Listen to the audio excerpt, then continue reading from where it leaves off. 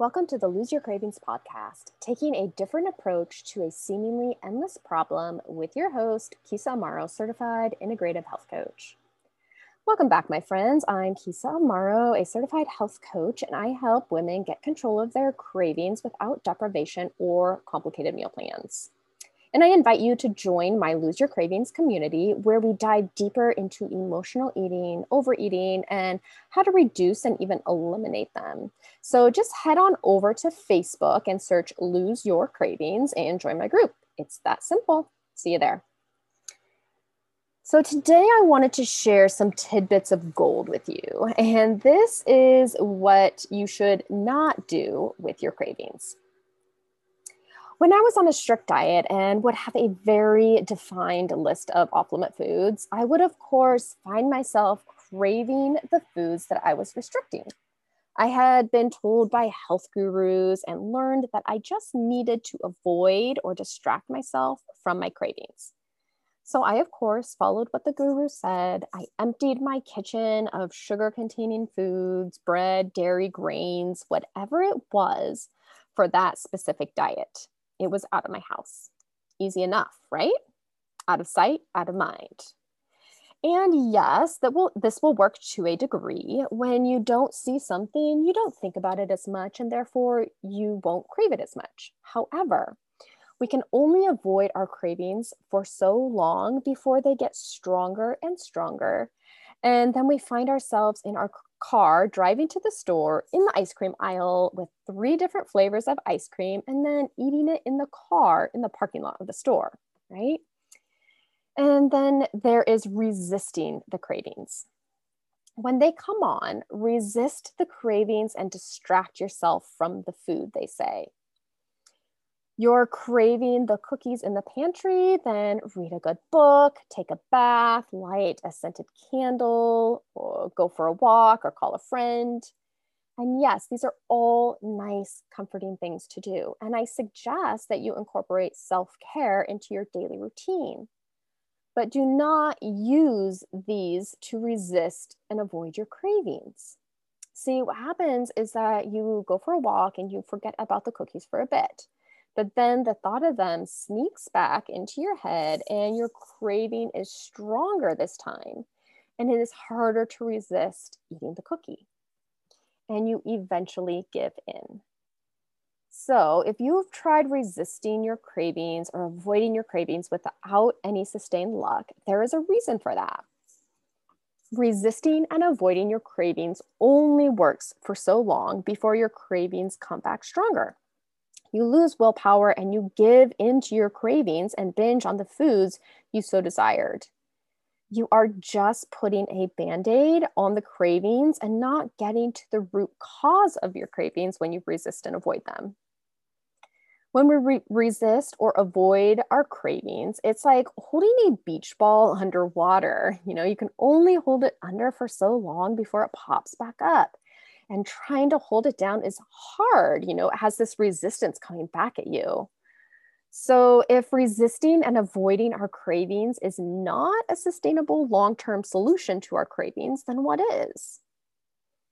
How to properly process a craving is to allow it to be there without acting on it with food or any other distraction like Netflix, alcohol, shopping, social media, etc. You see, when we are having a craving, it is our body noticing that we have an unwanted feeling or we want to create a certain feeling, and we use this food to solve this temporarily. When we eat, especially sweet, salty, and fatty foods, we release dopamine in our brain, which gives us that feel-good feeling. That's why we love these foods, they feel good.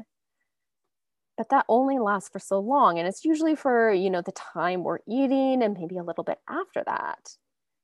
So when we feel an unwanted feeling coming on, our body craves food that it knows will feel good. So the motivational triad is to seek pleasure, avoid pain, and do what's easiest. So it's really easy to seek pleasure in food, right? To avoid the unwanted pain.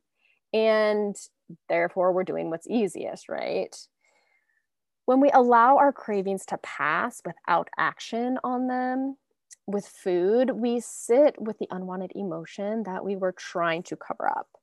A feeling is just a vibration in our body. So you'll be sitting with a vibration. We feel the unwanted emotion and process it without food. We get curious about it and explore why we're feeling this way in the first place. Now, allowing your feelings is not easy. I am going to be completely honest with you. When you go to allow your feelings, your body is going to want to eat the food. It's going to tell you, your brain is going to tell you that you need to eat this food or you will die. But you have a choice at this point to eat the food or not eat the food. And I like to ask this question. I wonder what would happen if I didn't eat this food. Now, your subconscious brain is going to tell you that you will die if you don't have this food. However, your prefrontal cortex, like you can really ask yourself this question, I wonder what would happen if I didn't eat this food, and you'll get a response that is a little more truthful, so to speak. So really get curious about the vibration or feeling in your body. Where do you feel it? Why do you think it's there? And as always, remember to be kind to yourself and explore this process with an open mind and heart. Think of how you would lead your best friend through this process. That is how you need to talk to yourself. You would never yell and put down your best friend for overeating. So why do that to yourself? It doesn't work, my friend. I know this from experience. Okay, if you want to know more about allowing your feelings and this process, I am going to go into more depth about this process in the next episode so you can start reducing your cravings once and for all.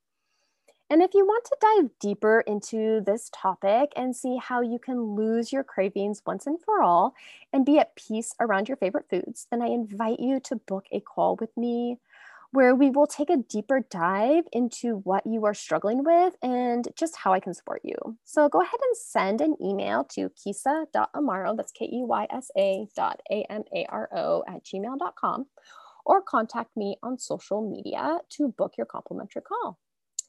Okay, my friends, I will see you in the next episode. Bye.